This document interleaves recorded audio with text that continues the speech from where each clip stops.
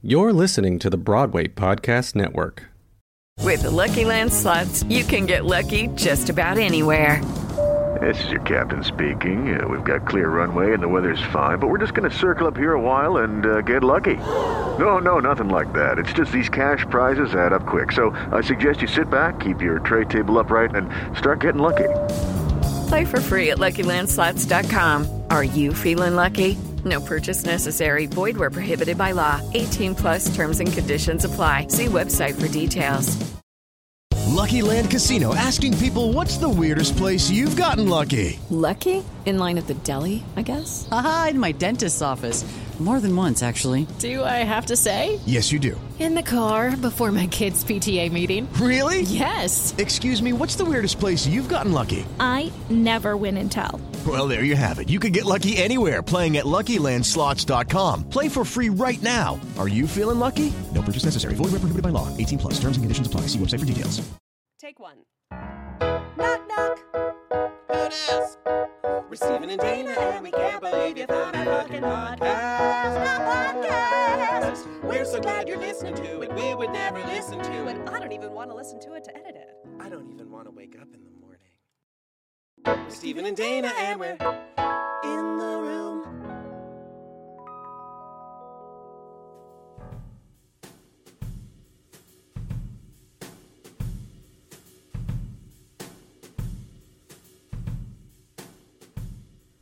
Oh God, I don't know this. I don't know how to open this. Well, I'm going to open it. Welcome to your early morning edition of In the Room with Stephen and Dana. I have my I think iced... this is our first AM episode.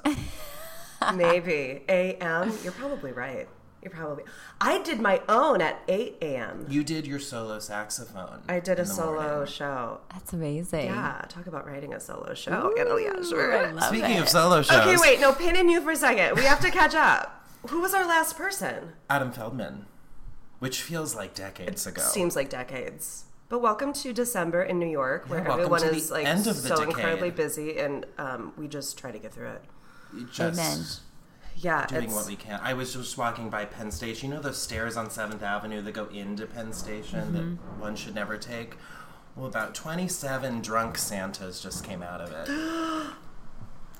Is it SantaCon it's today? SantaCon this morning. Oh, no. Tis the squeezing. Yes. Oh my God. I enjoy people who enjoy doing things. Does that make sense? I do too, but I feel enjoy like yourselves today. I'm glad it's scheduled. Yes, and it's not just a guess what today is. But it's a great reminder that day drinking is not for everyone. Yep. This is one of those days. The PSA. True. We'll find out tomorrow morning who those people are. Yeah, absolutely. We'll find out today by 4 o'clock. I want to say I did some night drinking last night, and I couldn't feel fresher. Congratulations. Yeah. I was like, ooh, 9 a.m. I'll be good. I was fine. Did you do something different? We did a Wisconsin supper club dinner party last night with all my Wisconsin friends. So we all brought a dish to pass. There was a green bean casserole. Great. I made like that white drippy coleslaw for the first time in my life. We had like pulled pork. We had a tater tot casserole. We had a Jell-O savory pretzel thing. That's very Midwestern. Savory Jell-O pretzel which is not a dessert. It is meant to go on the plate. Amen. Yeah, so we did that last night. We had brandy old fashions. Pat Beer made his own Blue Moon ice cream. I'm sorry. Wow. He made his own ice cream. It was gorgeous. I did that once with Thai iced tea. I did like a Thai iced tea ice cream. Thai iced tea ice cream? Yeah, it was great. Thai ice cream? It was great. That's magic. Well, you look beautiful too. Congratulations. Oh my God, yeah, already. I have like leftover makeup from last night. I see glitter. Thank you. Yeah, I just didn't wash it off because I was like, maybe I'll have a little glad leftover we're kind of magic. in the same boat. Come on. Come on. Whatever. I'm a mom. You guys, this is Annalie Ashford. Hi, if you haven't picked up on that. And Oh. she brings the magic wherever she goes. Oh, that's really sweet. You know it's magical, these snowball mics. If just Aren't they cute? Yeah, just to share with you at home, these mics are like, they're literally called the Snowball. And they They're very future. You're getting real nice and into it. It's like a child for you. Like, yes. You're going to teach it. It's ABCs. I mean, it looks like soon. a little person. It has a big head and a stick figure body and no arms. Yeah, it's very Pixar microphone. It's very Pixar. I love it. If Wall-E were a microphone, maybe. But we're also in the setting. We're at my production company, and that's where we are today, this morning. And there's like a gentle spa bee in the background. The fresh lemongrass scent of Primary on 30th Street. So yeah, that's where we are. Happy December, everyone. Happy December. And what else do we have to talk about? We have something coming up. Do we want to say what it is in January? Not yet. I think after the holidays. Oh, whatever. People need to buy their tickets. Fine, get a ticket to BroadwayCon because we are interviewing Nancy Opal. You are? At BroadwayCon. It's a world of Opal-abilities. Do you know I have her jacket, her show jacket from Sunday in the Park? Shut up. It has, and I have to give it back to who gave it to me, but it was lent to me I have it and it's in pristine condition, but I'm giving it back to who it was given to me from. Will you send me a picture of it before you do? Yeah, it's very special. But anyways, I love Nancy Opal. I think she's genius, magic, special person. And never met her. She's got a sprinkle of glitter on her face too somewhere. She's been on our dream guest list for a while. Great. We were pretty much gifted her as a guest at BroadwayCon. They were like, "Who do you want?" We're like, "Thank you, duh, Nancy Alan Opal." Seals. He showed up at the airport at LaGuardia with a sign that said Opal, like waiting for me. Oh my God, and I'm I like, love it. You're gonna be in my life forever. What if she was on that plane though? That wouldn't have ended well for me. She would have been fine. No, it would have been great. I'll give you a ride. Yeah. What's up, Nancy? Also, we're all in like soft clothes. You are wearing It's a 9 Splash a.m. Mountain sweatshirt from Disney World. Gorgeous. God bless. Do you like the Splash Mountain ride? Love it. You love It's it. so long and weird. It's also totally culturally inappropriate from the film. But I'm thinking back on the ride. The ride is a little scary in moments. It's very long, which I really appreciate. It's just You get your money's worth, is what you're saying. Yes. Sure, if you're gonna wait online. But I don't, Disney Plus just came out, and thank God you can't find the film because they can never show it again. That the ride was like sort of based on. Speaking of Disney, I just got a text from Andrew Hollenbeck, who is the company manager at Aladdin, and says happy interview because he knows that we're very excited to have you on today. That's so sweet. Because you're like a gay icon. No. Yes. You're a gay icon first, and then second, you are Tony Award winner, which is why I am wearing a bejeweled necklace on top of my gym outfit because I am going to work out later. Also, what Barbara shirt is that? Because that is real good. This, I believe they were selling this at her concert. Is there stuff in the back? The music, the memories. The magic! Tour 2016. Yeah, and you do have a Tony, so I have to wear a fancy You're so funny. gym outfit. That's so funny. I just brought a menu of vintage eyebrows. Which I need that. Where'd you get that shirt? I had it made. Are you kidding me? I have the graphic. I found it put on in the your internet. order. Ooh, I'll totally. It's the get best you thing one. I've ever seen. Yeah, It's who are you? unbelievable. You can choose your Who do you own. identify with? Isn't it immediately I'm like, well, my eye lines up with Betty Davis. Like I have a Betty Davis. Just maybe because it's big and round. I'm not Marlena Dietrich, but I like that eye makeup the most. I think when I saw Natalie and I was wearing this, I think she said she was an Elizabeth Taylor that wanted to be a Carmen Miranda. I love her. Of course she said that. That is so funny. I mean, I am not Betty Davis, but I feel like my eyes are more like Betty Davis's maybe. I just noticed. Yep. Such a screen queen. I'm obsessed with. But also, I love Gloria Swanson's eye. That's really good. Well, it's a she good didn't shot. need words because they had faces.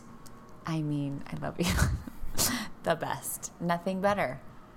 And Barbara's version of her version was the only version that I listened to for a long time. Me too, because she did it at her concert, Is like that the how you learned 1994 it? or whatever. Yeah, that's how I learned it. And I used to sing it with a As turban. if we never said goodbye. As if we never said Yeah, goodbye, and it was yes. part of a medley, I believe. I don't know. She's done it. Yes, absolutely. Do you know Obsessed. that 2016 concert? I got to go to the dress rehearsal. Can you believe that at the Staples Center? We think we're so cool. Okay, I'm go not ahead. cool, but I just got really lucky. I was doing Masters of Sex, and our head of hair was her hair did her hair, and our person who did our magical nails also did Barbara's nails. So sometimes she'd be like, I'm late coming from Malibu, and I'd be like, oh, well, I wonder whose house she's coming from. Yeah, she lives in Isn't that Malibu. amazing? So they know how much they know how obsessed I am with her. And it was like 2 weeks before I had my son. I was so pregnant, and I cried like the whole concert.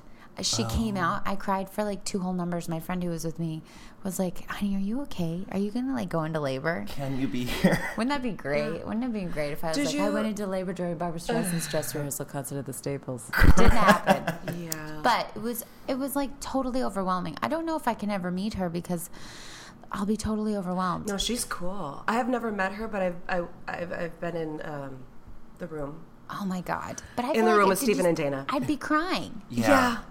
But she's cool. Like, she only wants to eat and eat coffee ice cream with you. Just and bring just her like a wear, lobster. she wants to wear soft clothes. Like, Yes. she does not want to do the thing. Which I love. Yeah. It's Bette amazing. Midler is scarier to me. But she's also my queen, and I've actually met her many times. Me too.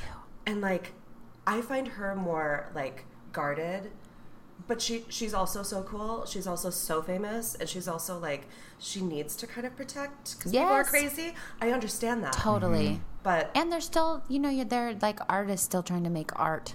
yeah. So you're like, what is that? Yeah. What does it feel like for you right now and what you want to make? And because you're so famous, there's restrictions on what you can and can't make as an artist.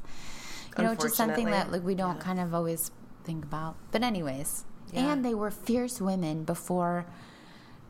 Well, in a time when you had to fight harder and be fiercer to like get your way as an artist. Yeah. Okay, Lady Gaga coming out in a mermaid outfit in a wheelchair.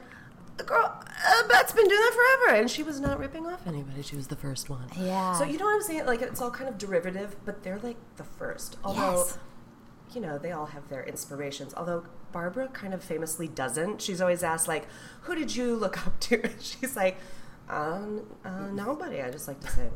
It's like, okay.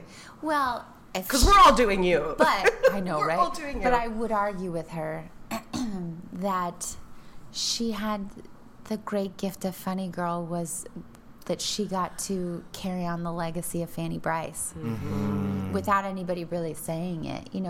She did. She really like picked up a piece of history and continued it on and used it. That would have otherwise fallen by the wayside, I feel. Who else was going to do that? And Bette did the same thing in a way. It's like these fierce Jewish women with Sophie Tucker and like her kind of like vaudeville style. Yeah.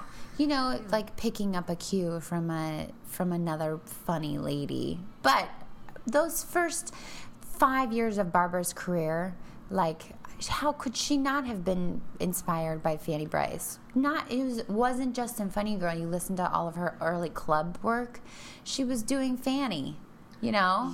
and she still does. But it's Barbara. But it's Barbara. And she was Fanny. uninhibited. She had something to prove, and now she has something to prove in a different way. Like, to prove she is worthy of our love and affection. Like, I am worthy of being this huge legend that I supposedly am. But before they get there, Yes. they're just like, I am this. Oh, yeah. And now she's like terrified to get on stage. Which is something that I love to hear about Yes. because it just helps the neuroses of the performer, which is a normal, healthy thing to have. Yep. But it makes you feel a little bit better. You're like, oh, everybody feels like that.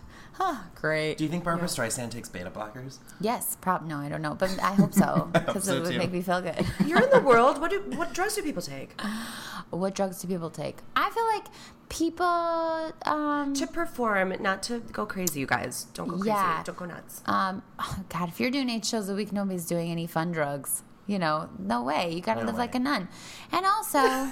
Like a nun. Like I'm a obsessed nun. with you. But there's many, many fantastic actors that, not just on stage, but also many actors on camera who take beta blockers because the camera catches everything. You can be sitting in the front row and not catch what's happening behind the eyes, but when the camera's on you, it does. So I know quite a few screen actors gross. That's so 80s. Are they a member of the guild?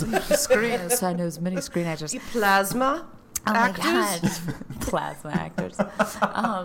But yeah, That's so where a we're at. lot of people take beta blockers. And then also Xanax, Klonopin in small doses maybe daily or not daily, depending on what somebody's chemical makeup is. And the other thing that's like fantastic is I think there's like such a conversation happening now about mental health that didn't happen before, and that's so helpful. Everybody's brain chemistry is different, and also oftentimes if you are an artist, you have some magic things happening in your brain anyways that make you different and special. So that may mean you may have chemically different things that you need help with or not need help with or whatever.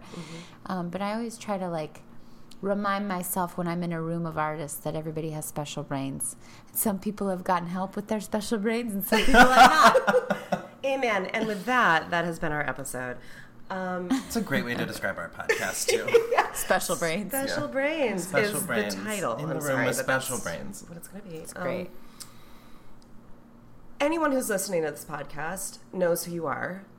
Oh, that's really sweet. Correct.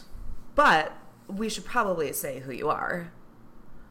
Annalie Annalie Ashford, Ashford. star of stage and screen. Star of stage and screen.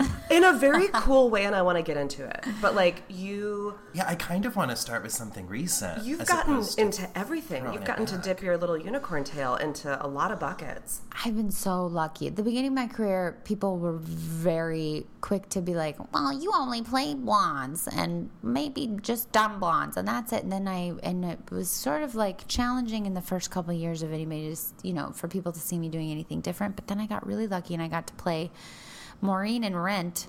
And it sort of just, for some reason, like cracked people's minds open to the possibilities of me being different people. You cracked people's minds open into the possibilities of you being different. Did it crack your mind open? Were you pushing yourself in that moment? Or did you know, like, oh, I can also do Rizzo?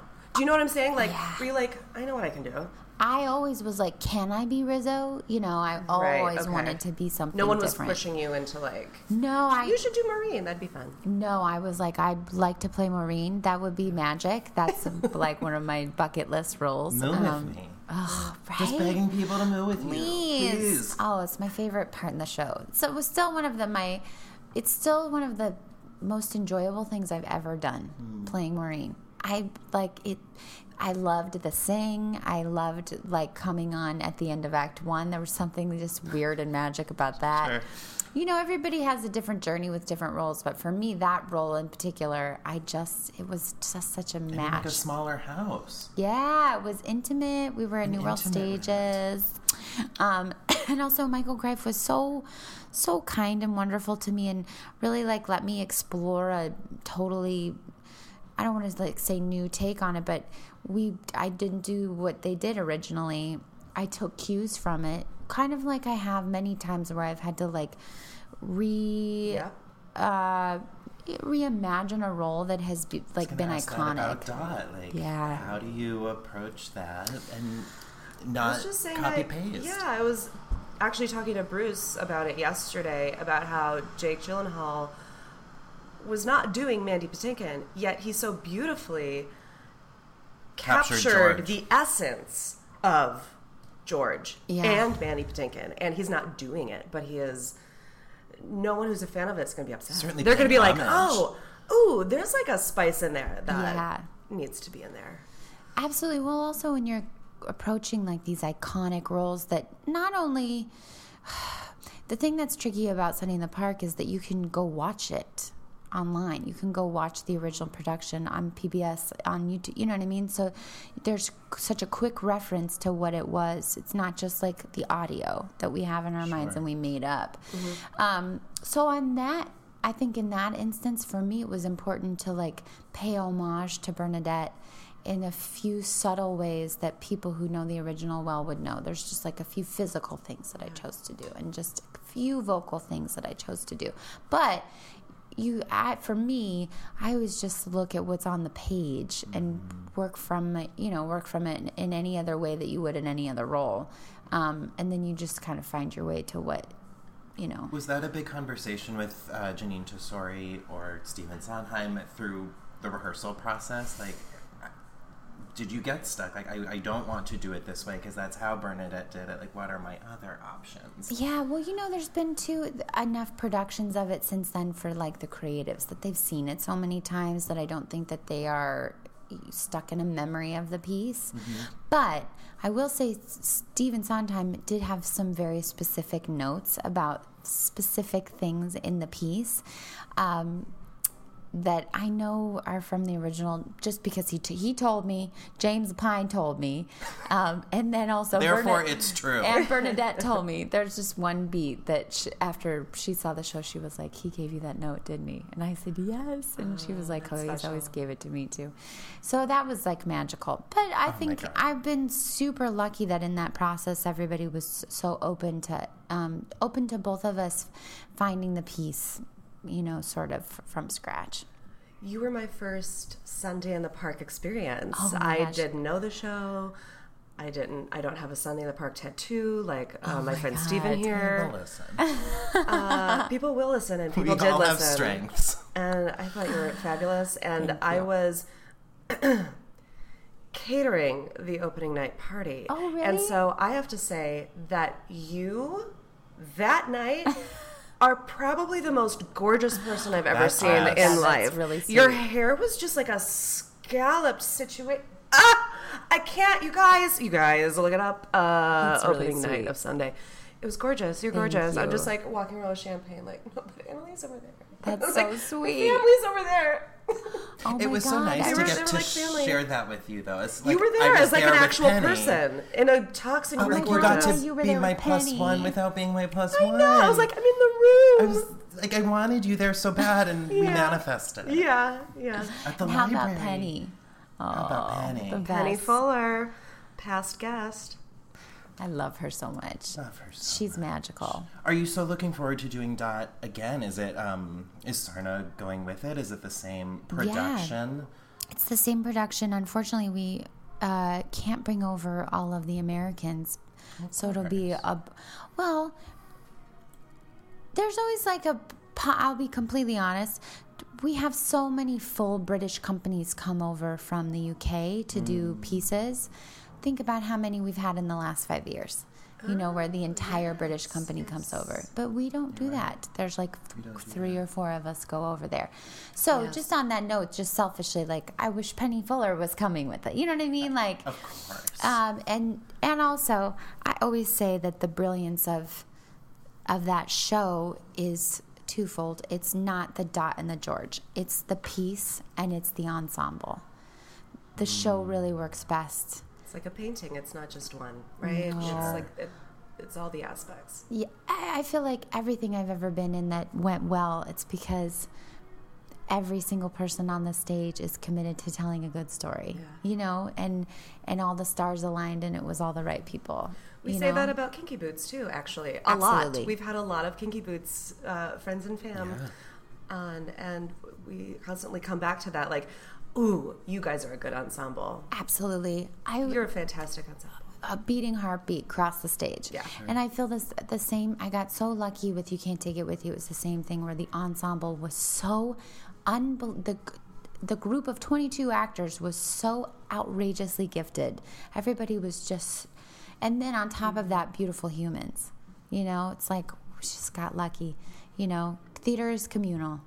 It's not solo. It's communal. We had your stage manager, Martha, on the Oh, podcast. really? We've had Elizabeth Ashley on the podcast. Oh my God, that's amazing. We've dipped into the barrel if You Can't Take It With You. That's amazing. We've yet to get the snakes on.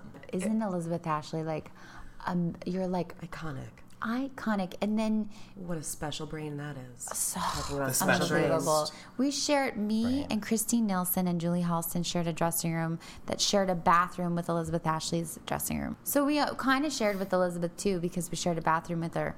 But she would get there like before us, and she wasn't on until Act 3, which is also just another thing that I'm such a participant in the history of theater. Like, all three of us are at this table. And it's something that I just think, I'm not going to be like, oh, the millennials, but I am going to say that is an important thing that needs to continue in the tradition of people in the theater. Like, it can't just get lost because we're so dependent on, like, YouTube clips. Absolutely. I think we all had to learn it the hard way. I would go to the public library and get cast albums. Yes. And I would pull out scripts if they would have them in Thousand Oaks, like trying to hunt down that material so I could figure it out. Yes. Of course, in some ways, I wish I could have just sat at home and been on the internet all day and like download it all at once. Yes. But it stayed special because I couldn't. And also, there's like an importance to know not just who's in just the generation before you, it's the generations before you. That I think is like something that needs to, when I teach, I'll ask questions about like even just Fosse. Like people don't know enough about Fosse and Gwen Verdon. You know what I mean? Like it's great that we have, like I like that, you know, the Fosse Verdon, you know, thing happened, which is magic, and all the people who worked on it were so special and great. And so that's important to have, but I still feel like this generation coming up, I'm like, did they watch it? I hope they watched it, you know? Your first version can't be Glee. But here's also what I'm going to say about Glee. It's twofold. Your first version can't be Glee. If it is, that's a great way to At least you've been dig exposed. deeper. You're exposed. And also, thank you for the exposure. Absolutely. So the fact that it's being made at all is incredible. Mm-hmm. Absolutely. We're like in this sort of magical time where musical theater is cool.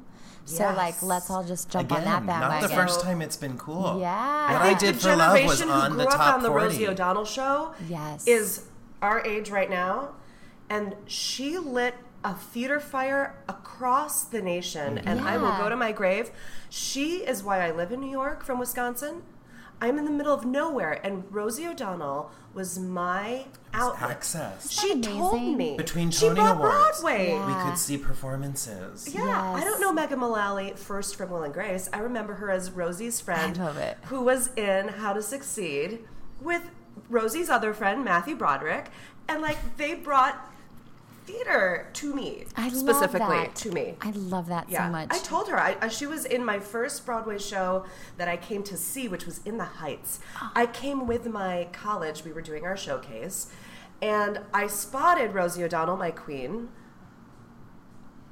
in the mezz, sitting with her now ex-wife, who I now know, and it's so crazy. I walked over to her at intermission. I couldn't handle myself for the entire first act. I'm like, not watching In the Heights. I'm watching Rosie O'Donnell watch In the Heights. So I walked to Rosie. I'm like, I love you. You're why I live here. And she was like, welcome. You know, so welcome. Yes. I'm like, that's amazing. You got your welcoming committee was Rosie O'Donnell. I mean, also how Bashared. It was meant to be, and you're meant to be here. Thank you so much for that. Yeah, that's so true. But you're from Denver. Yes, I'm from Denver. Not New York or LA. No. But I always say, like, I always tell this joke that I deeply wanted New York City to be the New York City that I fell in love with from All That Jazz and The Turning Point. Talk to this guy. The Turning Point. Oh, it's so good. I used to watch it over and over again. Oh, so good. And my mom loved it, which was always like great. You know, we used to go to Blockbuster and I would like figure out like that wasn't always in the musical section. Sometimes Comedy it was just musicals section. But that sometimes turned just gay stuff. I knew too, like as a little girl, I was like, I know magic, just nothing other misc. Behind the adult section, riff raff. Yes, I did. My very first show in Denver was. Well, I found a dance studio that was magical, which I talked which I a want lot to about. come back to because you pay such homage to it. Yeah. I'll just So I talk about it a lot in my first like club act that I ended up doing like. It sounds so. I felt like I'm like, I did it on PBS in my life from Lincoln Center, but it was an unusual thing to do in one of those PBS specials to talk for 10 minutes. But I feel like cabaret is like a dying, lost art form, true proper cabaret. But I feel like it's making a comeback through drag, which is amazing, and I'm so grateful for it. And I love that RuPaul's Drag Race is becoming such a like cultural pop phenomenon, and I love that Queer Eyes come back because I think it gives another breath to like this world of performance art / cabaret / comedy / gay magic. Yeah, turning the world on its head, holding a mirror up to society and be like, this is what you look like. Yes. Or like, absolutely. Let's have fun with this. Absolutely. And also like another form of stand-up, which is what cabaret is to me. So yes. And stand-up is making such a resurgence. Yes. And it's a cool thing to do. And it's also being challenged in its form right now by people like Hannah Gatsby. Oh my God. Right? And, yes. So anyways, I basically in this club act, I like used it as an opportunity to talk about my first singing / dance teacher, who her name was Kit Andre, KITANDREE with an accent. And she was such a larger than life character. She wore false eyelashes every single day that were like a full 2 inches. And she wore big, huge lucite platform heels and big oversized Disney t-shirts and rhinestones. Yes, the best. Oh, amazing. So anyways, she really was so formative in my life as a singer, but even more as an actor. She would make me like break down songs as like an 8-year-old. I was breaking down like Mama Rose and Everything is Coming Up Roses, but not just the song, the entire show. We would go through like, what does she want? How's she gonna get it? And she was an incredible performer. She's truly like one of the best performers I've ever seen in my life. And she had a club in Denver called Kids Club in like the 70s and early 80s. And it was in Larimer Square, and she was really well known. And she was really well known for playing Mama Rose. And she wasn't even 5 foot. She was so petite and tiny, had white hair. Anyways, she like taught me about Liza and Judy and Barbara when I was like 7 years old. I was like buying every Barbra Streisand, CD I could from the mall. But like, speaking of special brains, you're so young. Yeah, I was and like yet 7. Your brain is breaking down Mama Rose, and you're like unfiltered because you don't know that you're not supposed to be playing Mama Rose, other than you can't be Mama anything because you're 8. No, and I was like, I'm singing as if I never said goodbye. I have to have a turban, and I have to sit in the chair, and like. That's just what we did. That's drag. Absolutely. That's drag. We're performing gender. We're performing a mother. Absolutely. And then when I was 9, you could look up auditions in the paper. So I was always looking up auditions because I wanted to, because you're a learn businesswoman. and get better. Yeah. Well, and even it's sort of the same businesswoman I am now. It's like, oh yeah, I forgot it's a business. I want to continue to grow, which sounds so cliche and gross, but it is. It's like I always gravitate towards that energy in the business rather than the business energy. Sometimes this like scares me. Like I'm bad at that part, I was listening to RuPaul's podcast coming in today because it gives me that juice that I need. Like it's so great. It's called What's the Tea? And I've never listened to it. Yeah, and it's just like church for me in the morning. But Ru, and I wrote this down coming on in, he said, I don't have a career, I just show up for it. Oh, that's so fierce. I love it. See, how beautiful. What a line. Because it's true. And that's no one's giving you a gift. I don't have one. It's not tangible. There are opportunities and I show up. Absolutely. And also, and you can call it whatever you want, but he's just having fun. And also, like, that's such an honor. Like, he's, like, giving such honor to the art, which is, Then, so, speaking of Ru, I got Tina Denmark in Ruthless at the Theater on Broadway in Denver, which was the gay theater of Denver. And it was on Broadway in downtown Denver. So people would be like, you're on Broadway? Like at school. And I'd be like, well, I'm on Broadway in downtown Denver. But it's a stepping stone. But my grandmother was played by a drag queen because that's how you do in that show. And also it's based on Valley of the Dolls, All About Eve, Gypsy, and what else? The Bad Seed. So I watched them all over and over and over again. So I was like, I can't anymore, but I could quote All About Eve and Valley of the Dolls like when I was like 9. For that entire summer, I would do like the whole movie.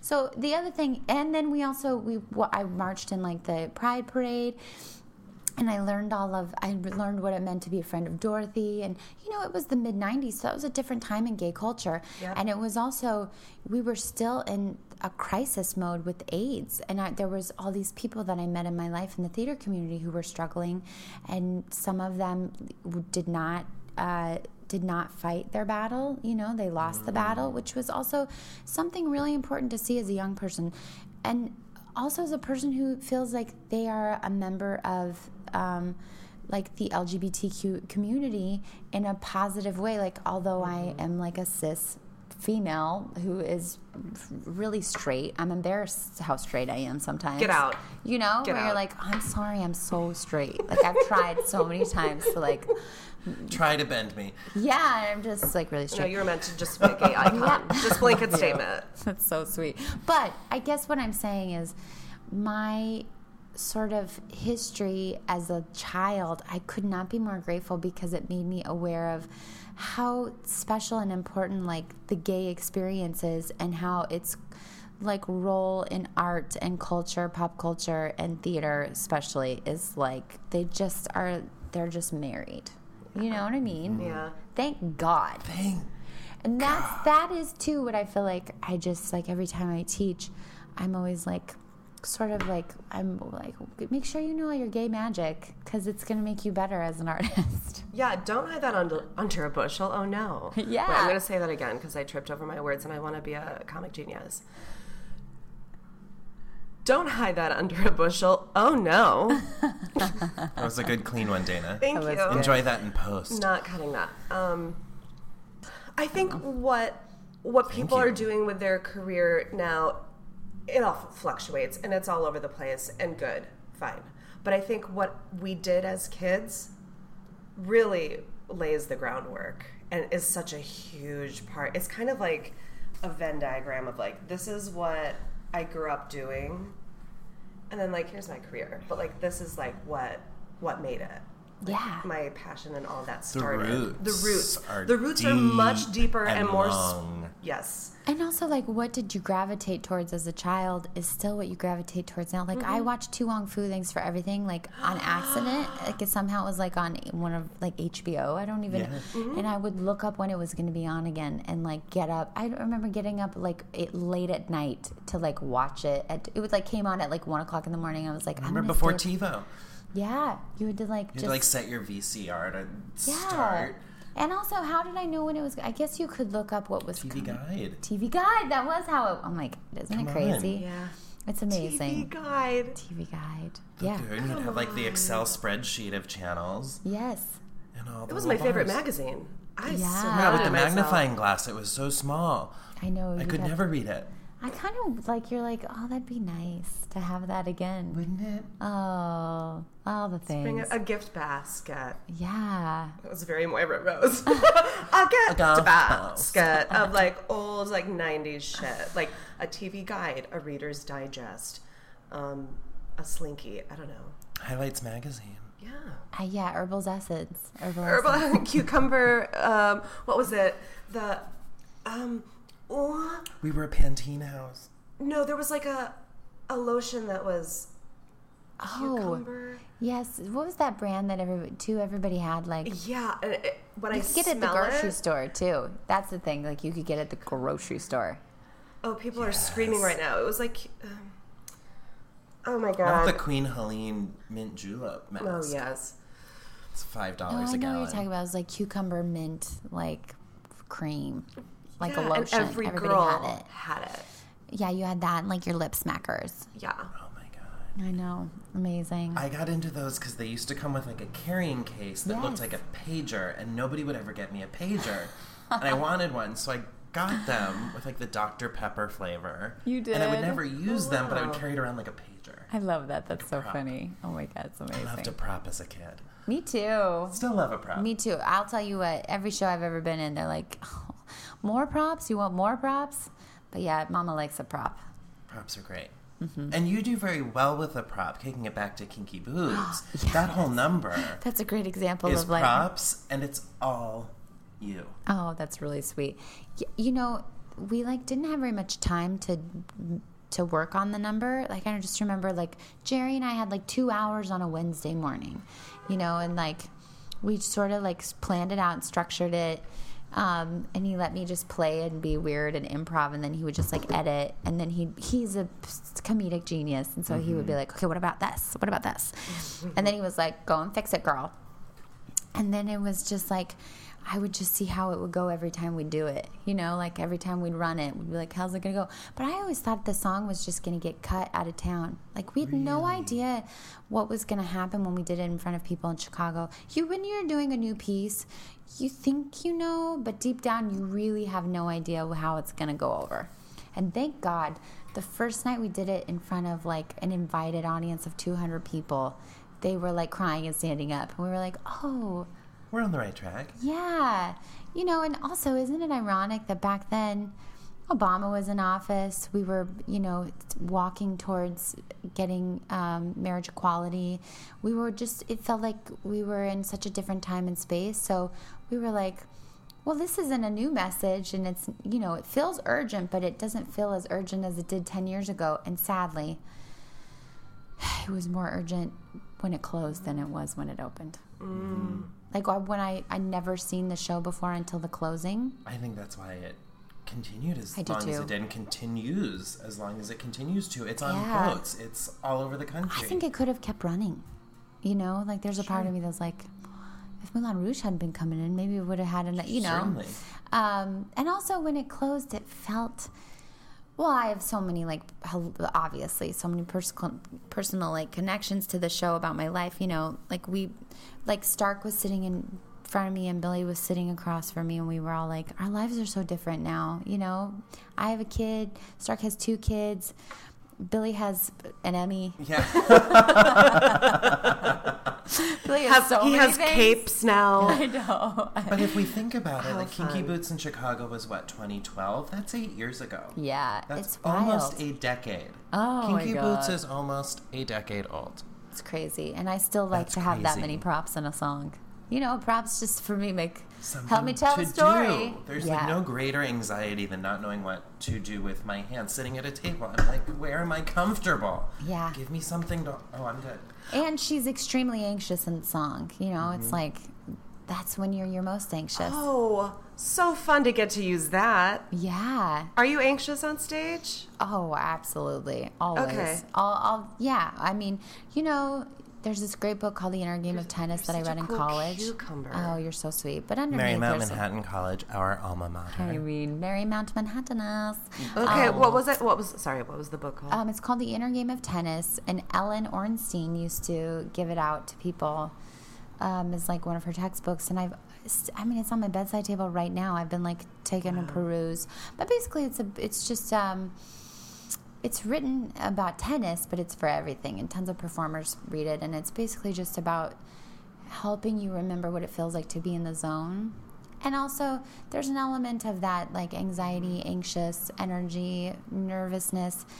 You know, we always say, like, you know, when you're teaching a class, you're always like, well, it's going to happen. You can't be a human and not feel it. And it's also part of the energy of it all. And also, you can feel fine, and other people can be so nervous, and energy is spreading. You know, like it you know, moves. Especially in theater. Oh my God, you can feel the house when it rains out and the weather's bad. You can feel it in the house because they had a hard time getting there. You know, sometimes it takes like 20 extra minutes for everybody to kind of warm up and relax and ease into the show. But I always feel like, you know, if you know what you want in the scene. If you have that to focus on, if you have the foundations, then they always kind of lead you back to the zone, you know. But yeah, how can you not be nervous sometimes? Are you kidding me? How can you not be nervous? It should be there. Just that, like, the format alone, you're in a dark room and the only lights are on you. Yeah. You know there's 1,000 other people there. And you don't feel alone, but to be, like, alone in the lights in an otherwise dark room. And also, when people say they're not nervous, you're like, you're lying. Or like you have no stakes tonight, but I do. Yeah, that's a great way to put it. You know, like you might not care as much or something. I don't know. Yeah. It's like going on a date. You're like, oh, I definitely know right now that I don't need another. Yes. So I'm myself. Yes. Right? And then you go on a date when the stakes are really high and you're like, I need to marry you. And you can't, like, you're paralyzed. It's the same thing. It's like we're all on a seesaw. Absolutely. Just figure it out. I know. And also, it's like a great reminder that even Barbra Streisand's on that seesaw. Mm-hmm. Great. Yeah. Pleasure to share a seesaw. No one gets out of this Barbara. world alive. Amen. Ooh. Amen. Unless you know somebody. Shall we do our game, or should we do a little bit more, or should we do a thing? Ooh, let's take a game break. I have so many more questions, but we can put a pin in that and do this. Let's take a game break. Yeah, a game break. So this is a game we like to play at the end of the year. Okay. I hope you keep a planner. Of some sorts. In my heart. In your heart. Do you have one on you right now? A planner? Yeah. Well, I have my iCalendar. Perfect. Okay.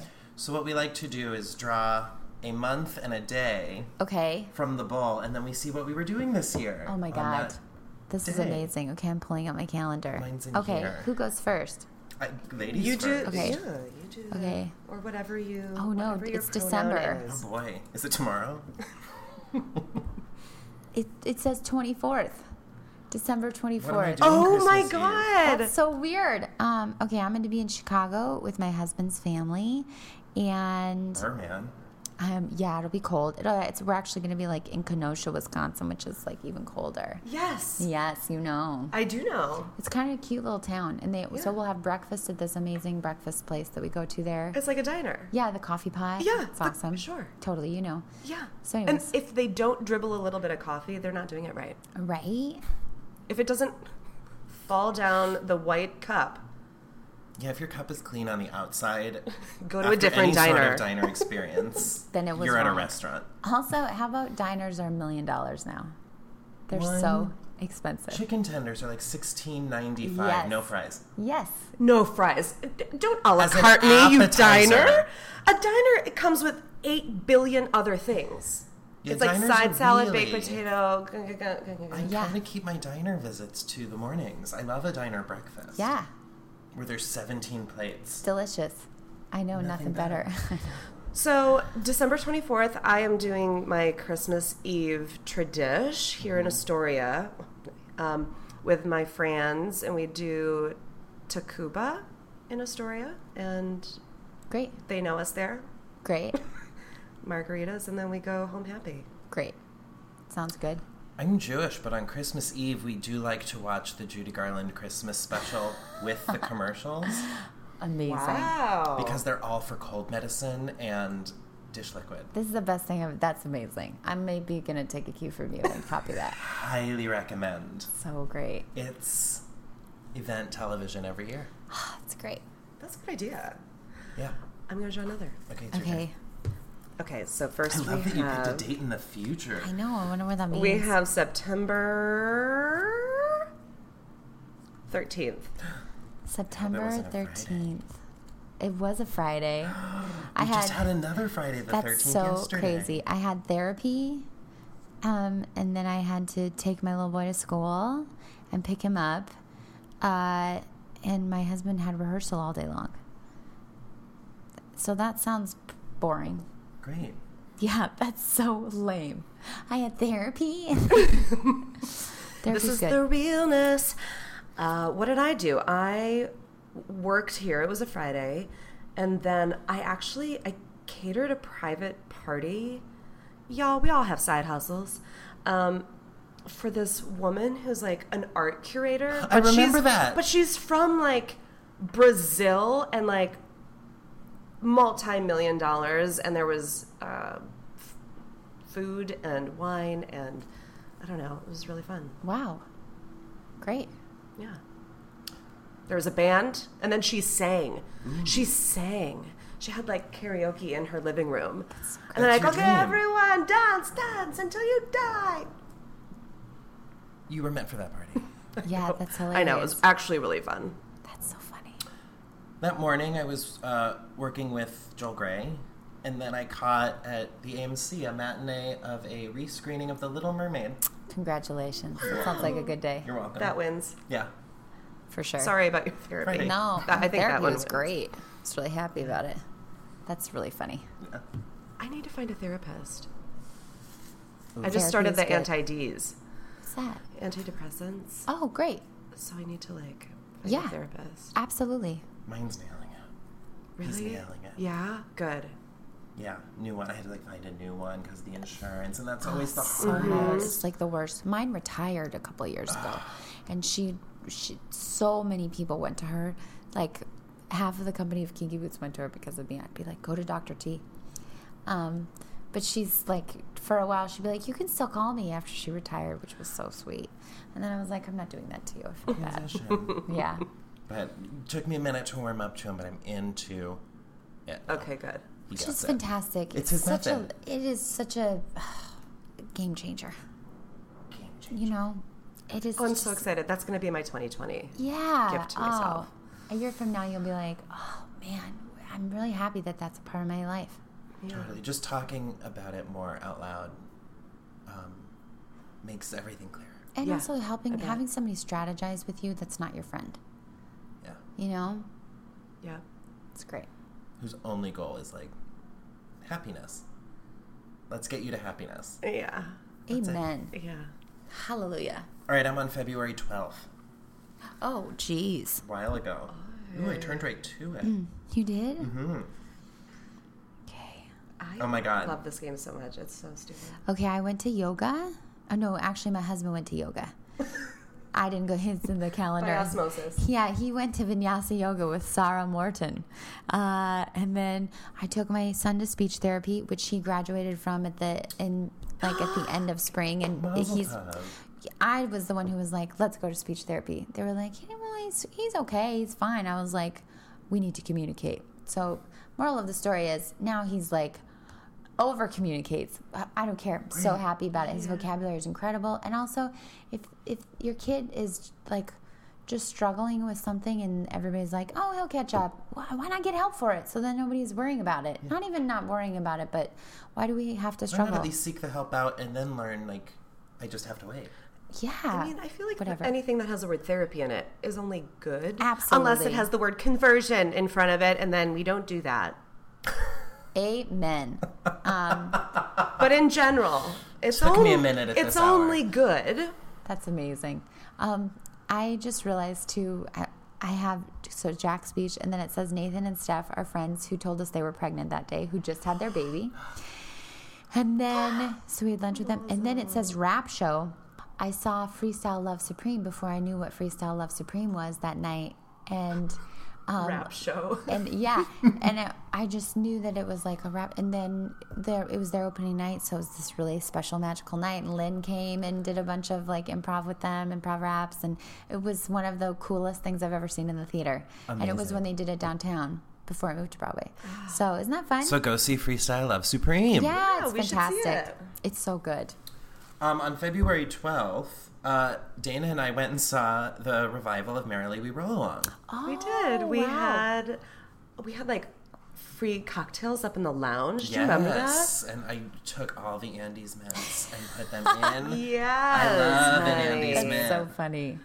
Yeah, it was fantastic. We had a little date night. Yeah, because I don't know if you know, Dana's production company, the office in which we sit, produced that Merrily We Roll Along documentary. Oh. The best, worst thing that ever could have Oh happened. my gosh. I don't know if you've I seen love it yet. Lonnie, yeah. Yeah. I have magic time with Lonnie. Like, he's so brilliant and special, and I'm so grateful that he was like, this story needs to be told, and then you made it happen. Yeah. I did an interview last week when we were doing press in London, and I talked about the documentary. You did? Oh, yeah, because Sondheim wrote Sunday in the Park right out. I'm sure you all know all this, but he wrote it right after Merrily. And so those two shows to me always kind of complement each other. There's the foundations of Sunday in the Park lie in the origin story of Merrily. I had never thought about that. Wow. That's so true. Because Stephen Sondheim and Hal Prince had more fun doing Merrily than they did anything else. Yes. And you see it in the footage. You see how happy they are. You see what a joyful experience it was. And all along the way, they thought it was in good shape. You know, that there were times where there was, but the two of them were like, well, it'll be fine. Anything that came up that wasn't going well, they were like, it'll be fine. And then the last 2 weeks were sort of like triage. But up until that point, right? You know better than I would because you know them. Yeah. And the way it was received was so heartbreaking for them that it explains. Such a bummer. Because it kind of derailed their lives in a way. They kind of went their separate ways. And it's like when we were talking earlier about like what's expected of you once you're Barbara Streisand, once you're Stephen Sondheim and Hal Prince working together. Absolutely. And then that's also just the ego getting in the way. By the way, they were operating as a passion project team, and whatever you do, if it's a passion project, it's out there. Whatever energy surrounds it is going to have good energy because it's coming from a place that had belief behind it. Which is also why the show has lived on. Exactly. And become you a don't hit. know in 30 years this is going to be a cult. It's going to be people's favorite musical. It's going to be revered. There's going to be a documentary. It's going to change people's lives. It's going to do all these things. And that's why. It all lies in intention. Yes, and it I does. think the same thing can be true of like a lot of Sondheim's work, is that sometimes, like I was comparing it a lot to Seurat last week. Like Seurat never sold a painting in his lifetime, but especially Sunny at the Le Grand Jatte is like heralded as one of like the top 10 best paintings of all time in history. But in his lifetime, he never saw that, and people put down his art. People were like, "This is a mess."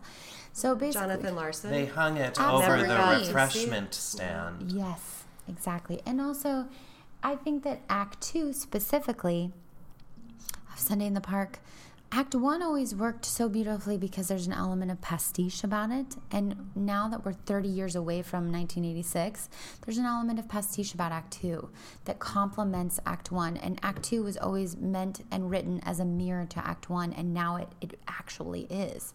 Because that tone and that style is appropriate once you're farther away in history from 1986. But I think when it was present day, I think it was hard for audiences to wrap their brain around it. And again, it's that element of, I hate to say this, but there's like an element of like they're out to get you when you're up.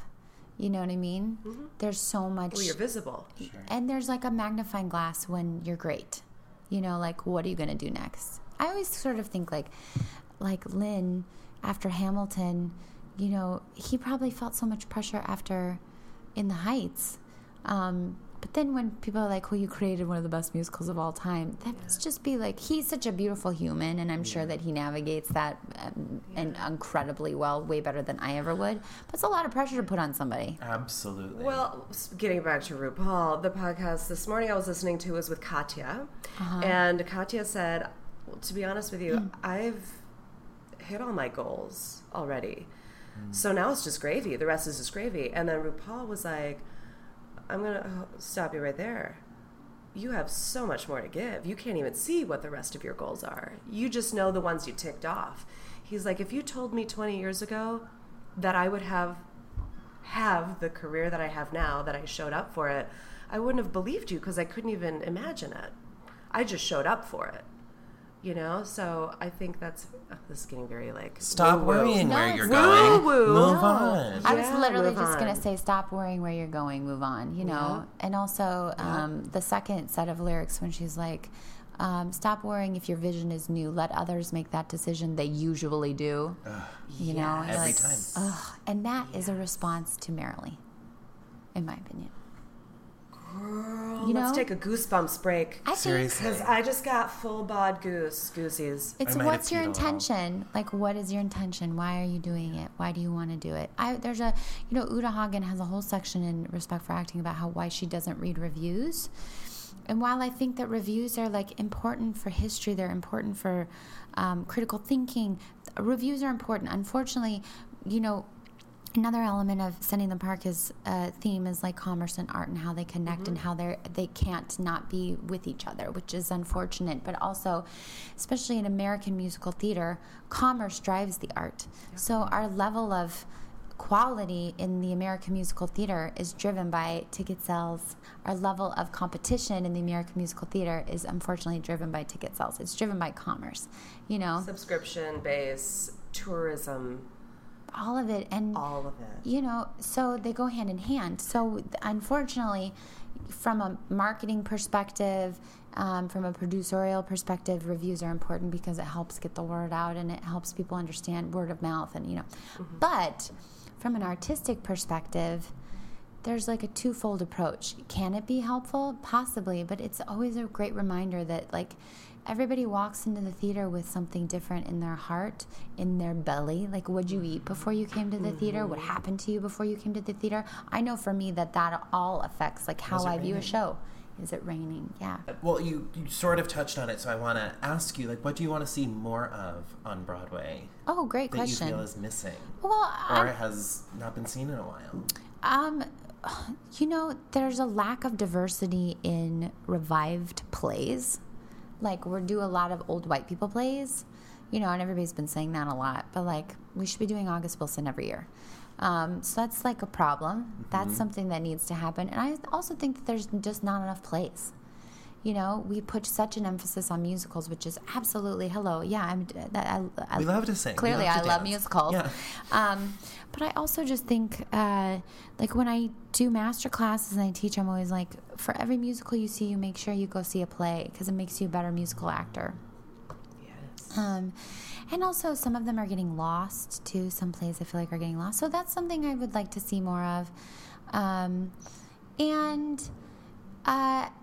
I feel like I almost weirdly feel like we don't do enough revivals. Like, some years there's like 2 revivals. Right. Like, we should be doing more. They shouldn't cost so much, and we should just try to, we should easily be able to fill a Tony category of best revival. Right. Cut down on the movie musicals, and let's up bring the revivals. Up the revives. Right? I think so too. I don't know.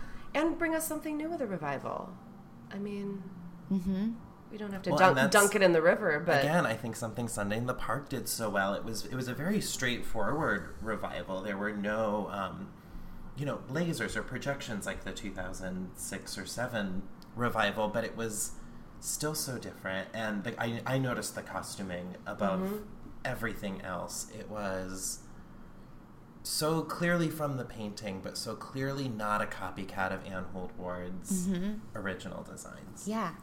It was, and how those colors transitioned into the second act, and everyone was kind of in their same palette, but a new person. Absolutely. It was so on the dot for me. On the dot. I mean, like the idea was like a clean, clear concept, which is what the show starts with, like Wyatt Blake Page, you know, like everything was clean. And also he was mathematical. I would say like Seurat was a mathematical painter who had big heart, and you feel it in the painting. And it's very similar to Sondheim. He's a mathematical composer who has a lot of heart, like da da da da. You know, that like chord couplet is like guts you right away.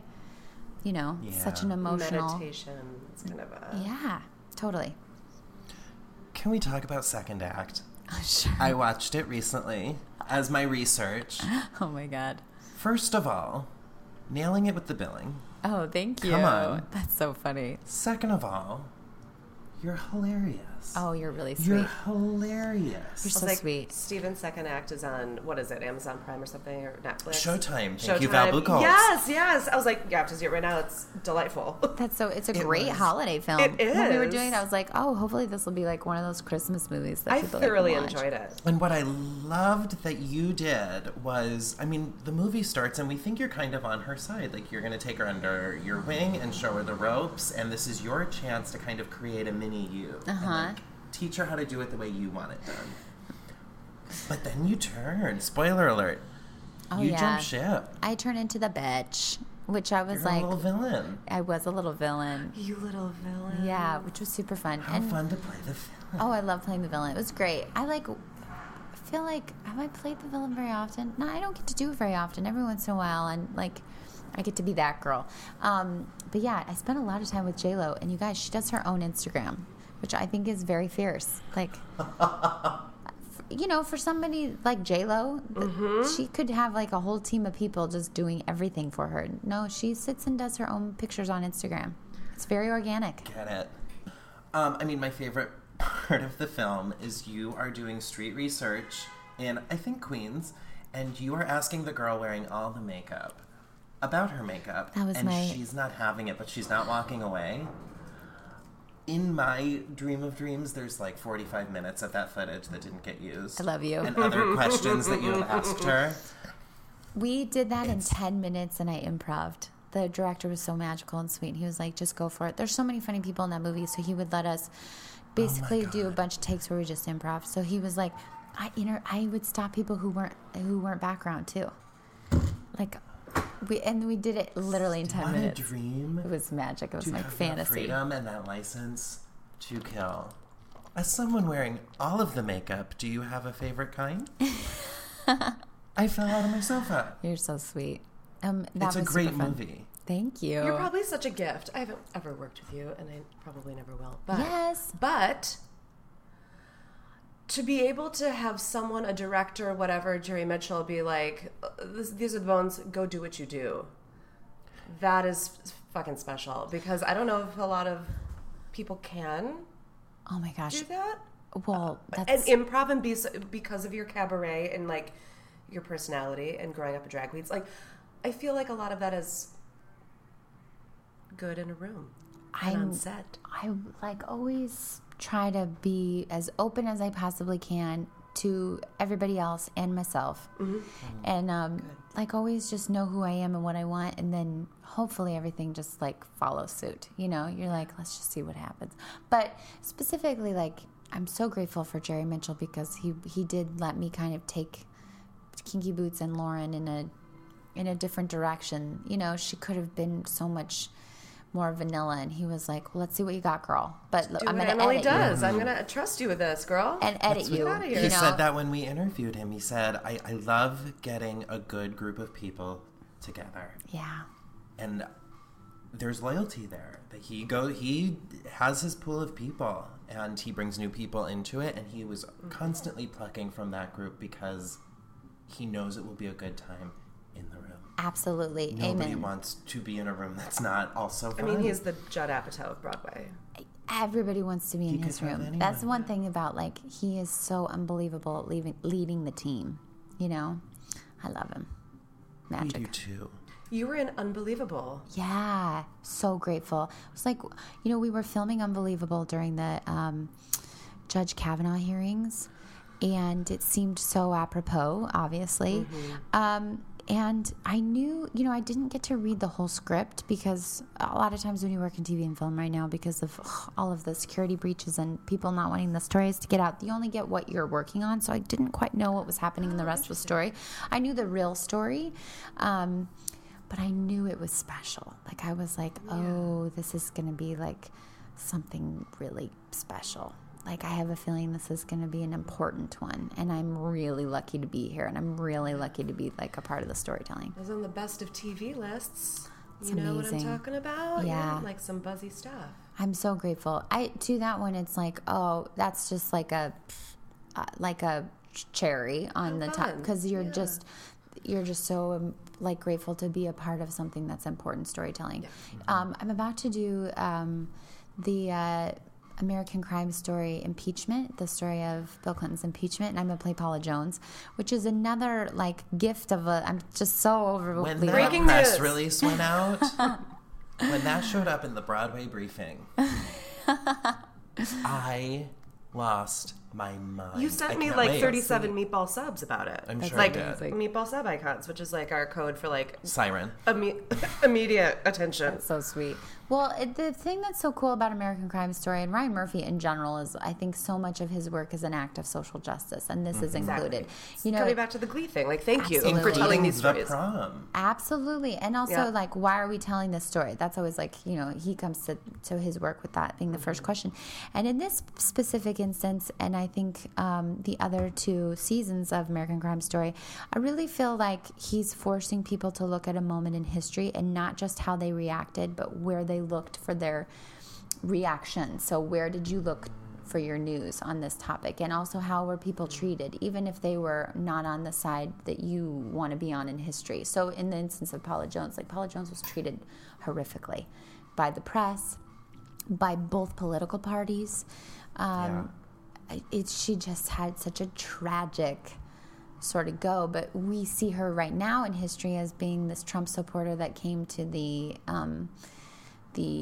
debates, you know, sitting behind him. So that's what we see of her right now. But people are going to come after me maybe. This will be sort of a first. We'll be like, oh, well, it's great. Yeah. It's fabulous. Do you get kind of, I don't know if it's like press briefing, but do you get some kind of like way to navigate that when you're playing someone who's so visible and known and maybe like bullet points by Netflix or whoever the hell is? Well, this will be with FX. I'm sure that we'll have conversations with Ryan, and I'm sure Ryan will have, and the other producers. He'll be show dad. Yeah, and Brad and Nina, the other two producers, are so present and available, and I'm sure that,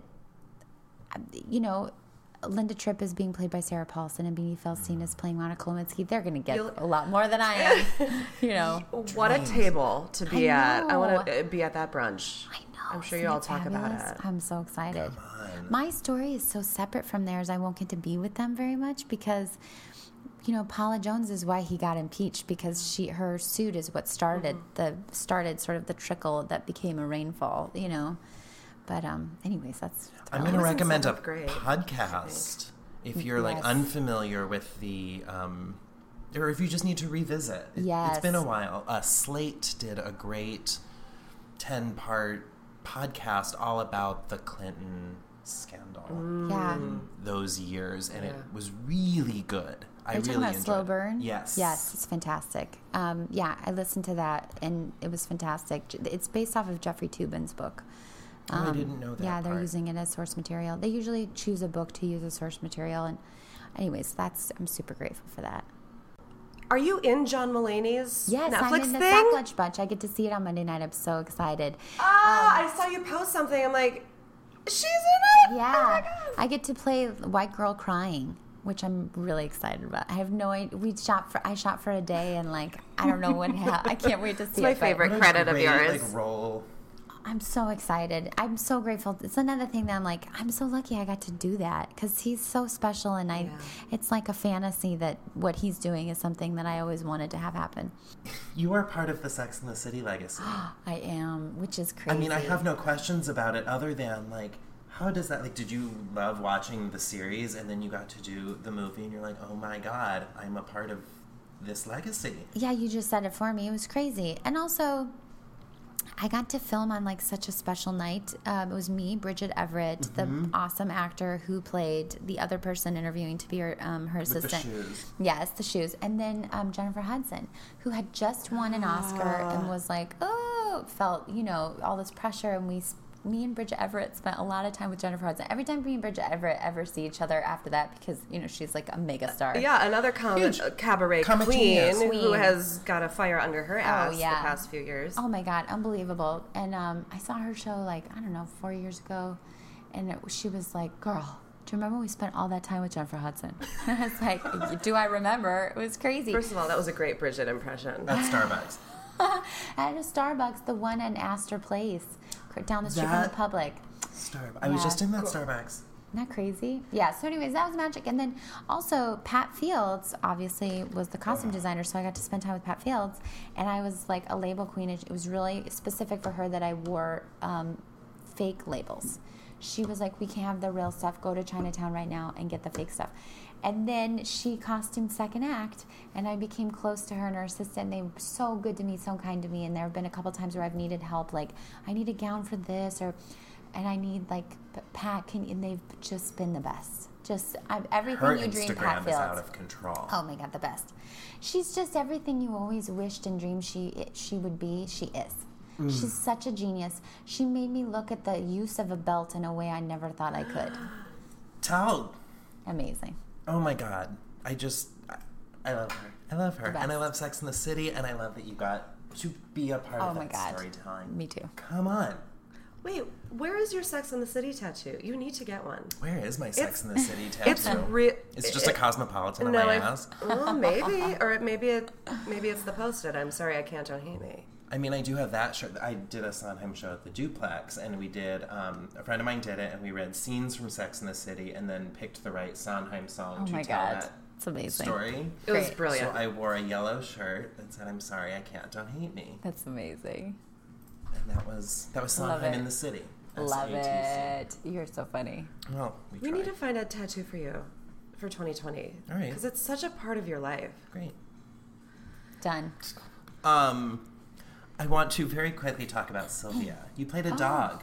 Yes, I did play a dog with Matthew Broderick, who this is a nice, like, all connected because Sarah Jessica was the original Sylvia, and they were newly dating when she did it the first time, and he had a dog that he really loved a lot that she sort of based some of her dog off of. But yeah, Sylvia was like one of the most challenging things I've ever done as an actress. I can imagine. It was really, I created like a whole physical language that nobody knew except for me and Nathan Peck, who helped me with some of the physical stuff, and Faye Simpson, who's an incredible movement teacher who does a lot of stuff from chakras, like a lot of chakra work. So I worked a lot with her trying to figure out like the chakra spaces of a dog. That was just super helpful for me from a movement perspective. The chakra spaces of a dog. I know it sounds crazy, but that was my way in. I've never thought about it. It was like, and also some people were like, people who have dog, even if you don't have a dog, sometimes people were like, I don't know why, but I sort of like just believed you were a dog at some point. And I was like, that's the best compliment ever. And I feel like it was the chakra work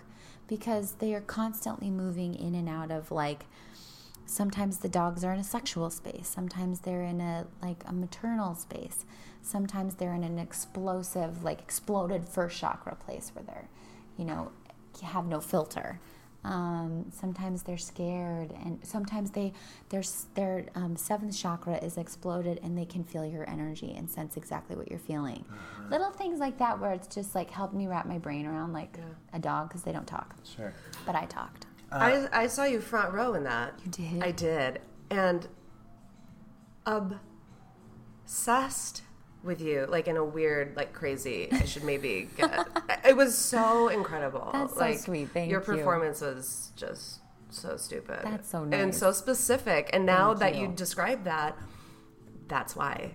I was like, how is she doing this? That's so nice of you. But really you just answered. I'm about to pay the weirdest compliment you've ever received. Every time we take our dog out for a walk, we think of you because we have the Sylvia poopy bag dispenser. I have it too still. I still have it. Yeah. That's amazing. They made those? Yeah. Broadway Flea Market, baby. OMG. Yeah. They made they didn't sell them too. I don't know why. I remember I got like, I have them. I have a few extra too that are just like, I'll just keep them forever because they're so weird and funny. What a weird, perfect souvenir. Yeah. It's exactly what I want. So I think of you 3 times a day. Thanks. In the weirdest I'll possible think of you way. when I take Gracie out, my dog too. And we'll know on some level. Magic. We'll know that we're walking our dogs at the same time. Amen. Oh. But enough about me. Let's talk about you. What do you think of me? First question we ask everybody was, what was your first impression of each of us? Of both of you? Ever. Magic and magic. Kindred spirits.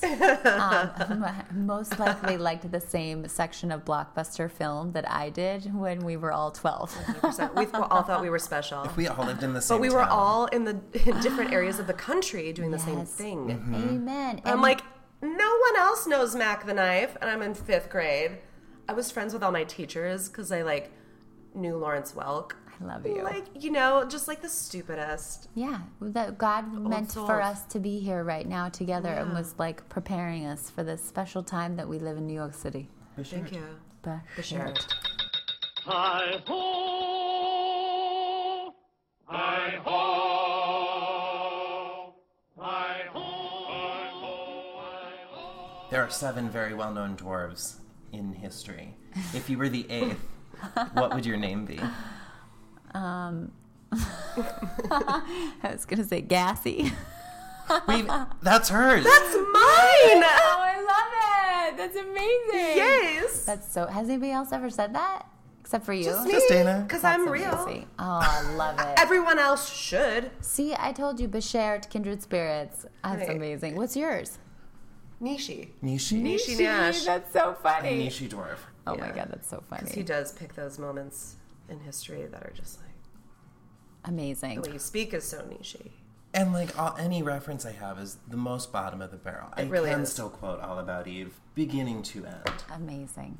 It's the greatest film of all best. Time. There's a reason I picked Betty Davis's last. I mean, hello. Amazing. But if it wasn't gassy, because I'm already okay gassy. Oh yeah, I could talk about the gut microbiome all day. Part 2 with Emily Ashford. Yes, got microbiome. I think my other dwarf name, if it wasn't Gassy, would be like Winky. Like I love a sensible wink. And I love what a wink means. I love Winky. I love what a wink means too. It means like you're good. I see you. I support you. Or that was lame that just happened. I'm undressing you. I know what you're thinking. Yeah. And I'm here with you. And I support you. Yeah, I give you love. Hey. In a I wink magic to way. celebrities. I do too. Just to be like, I see you, but I'm not going to be weird. Maybe my wink is weird. Maybe it's the... Is my wink weird? You're a celebrity. It's the new, like, tip of the hat. Yeah. You're just like...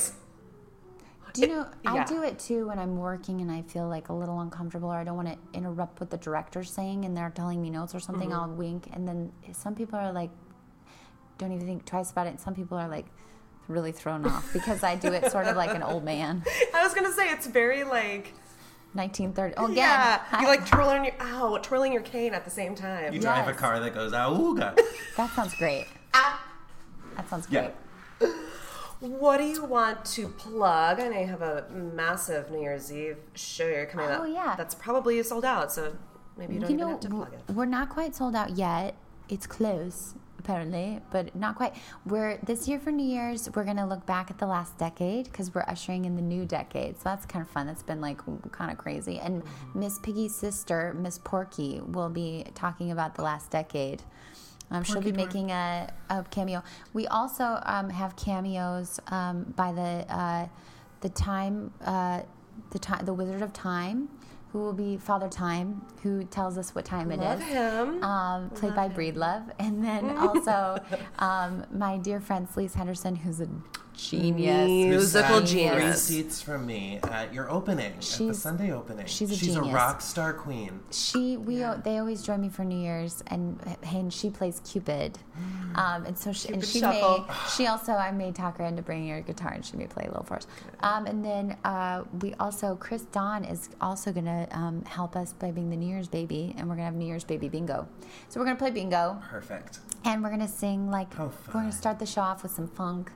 Like Funky Town, and We Got the Funk and Celebration. I'm going to sing, I'm going to do a little Cindy Letling. We'll do True Colors because it's been a great 10 years for gay rights.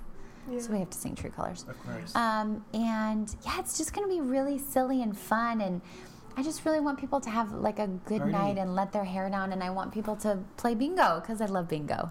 The best. Yeah, I love it's fun. Oh, you're a drag queen. I know. And drag queens host bingo, and you're living your actual dreams. I just want to take a second to also plug your album, your live 54 Below album that is available through Broadway Records. Yeah, if you go on Broadway Records. It's iconic. You're so sweet. Album. I wanted it to be live because I wanted it to be like all my favorite cabaret albums, like Sibling Revelry, and another one of my favorites is Ella in London. It's like so fabulous. Anyways, your Mona Lisa's and Mad Hatters. Thank you. Is excellent work. Thank you so much. That mashup really. My favorite New York song. Delivered. 2 New you York and songs. Will are so good together. Thank you. So we have a lot of fun. He's also so much more organized than me, which is so great. He keeps me on track. He texted me this morning. He was like, "You got your pig song ready?" It's like, "It's coming. I'll give it to you by the end of the day." Anyways. That's why it works. Thank you so much for spending your Saturday morning with us. Guys, so this is a great way to wake up. Kindred like spirit but shared. Real life Saturday morning cartoon. I know. I'm sorry. I have a 3-year-old. We had child care coordination, so that's how it worked out. So it was meant to be. Yeah. Thanks, guys. You're the best. You're the best. Thank you so much for listening. And if you don't have New Year's Eve plans yet, head over to 54below.com and get those tickets for bingo and disco and dancing and open bar. Yeah. Yes, and everyone have a great holiday season. Be safe. Be well fed. And we will be dropping an episode New Year's Eve. Oh, we will, will we? So we will be a part of your holiday. Well, I guess I'm working, so everyone else, enjoy. Happy 2020. Happy 2020. Happy We'll 2020. see you in 2020. Bye. Bye. Bye. Do you always do that? Yeah. Yep. Amazing. In the Room with Stephen and Dana is produced by Stephen Farazi and Dana Craig. Special thanks to Joel Wagoner for tinkling the ivories on our theme song. Hit him up at joelwagoner.com. We apologize, and you're welcome. We'd also like to thank Jesse Wiener, Wiener, for our jazzy original music sprinkled throughout each episode. You can find him at jessewiener.com. Last but certainly not least, we'd like to thank Kevin Thomas Garcia for taking all of our ridiculous photos. You can find him online at ktgnyc.com. We are all over the internet on Facebook, Instagram, and Twitter at In The Room Pod. Follow us, like us, share us, pimp us out. And don't forget to subscribe to In The Room Podcast. We everywhere, so subscribe. And thank you so much for listening. Thank you so much.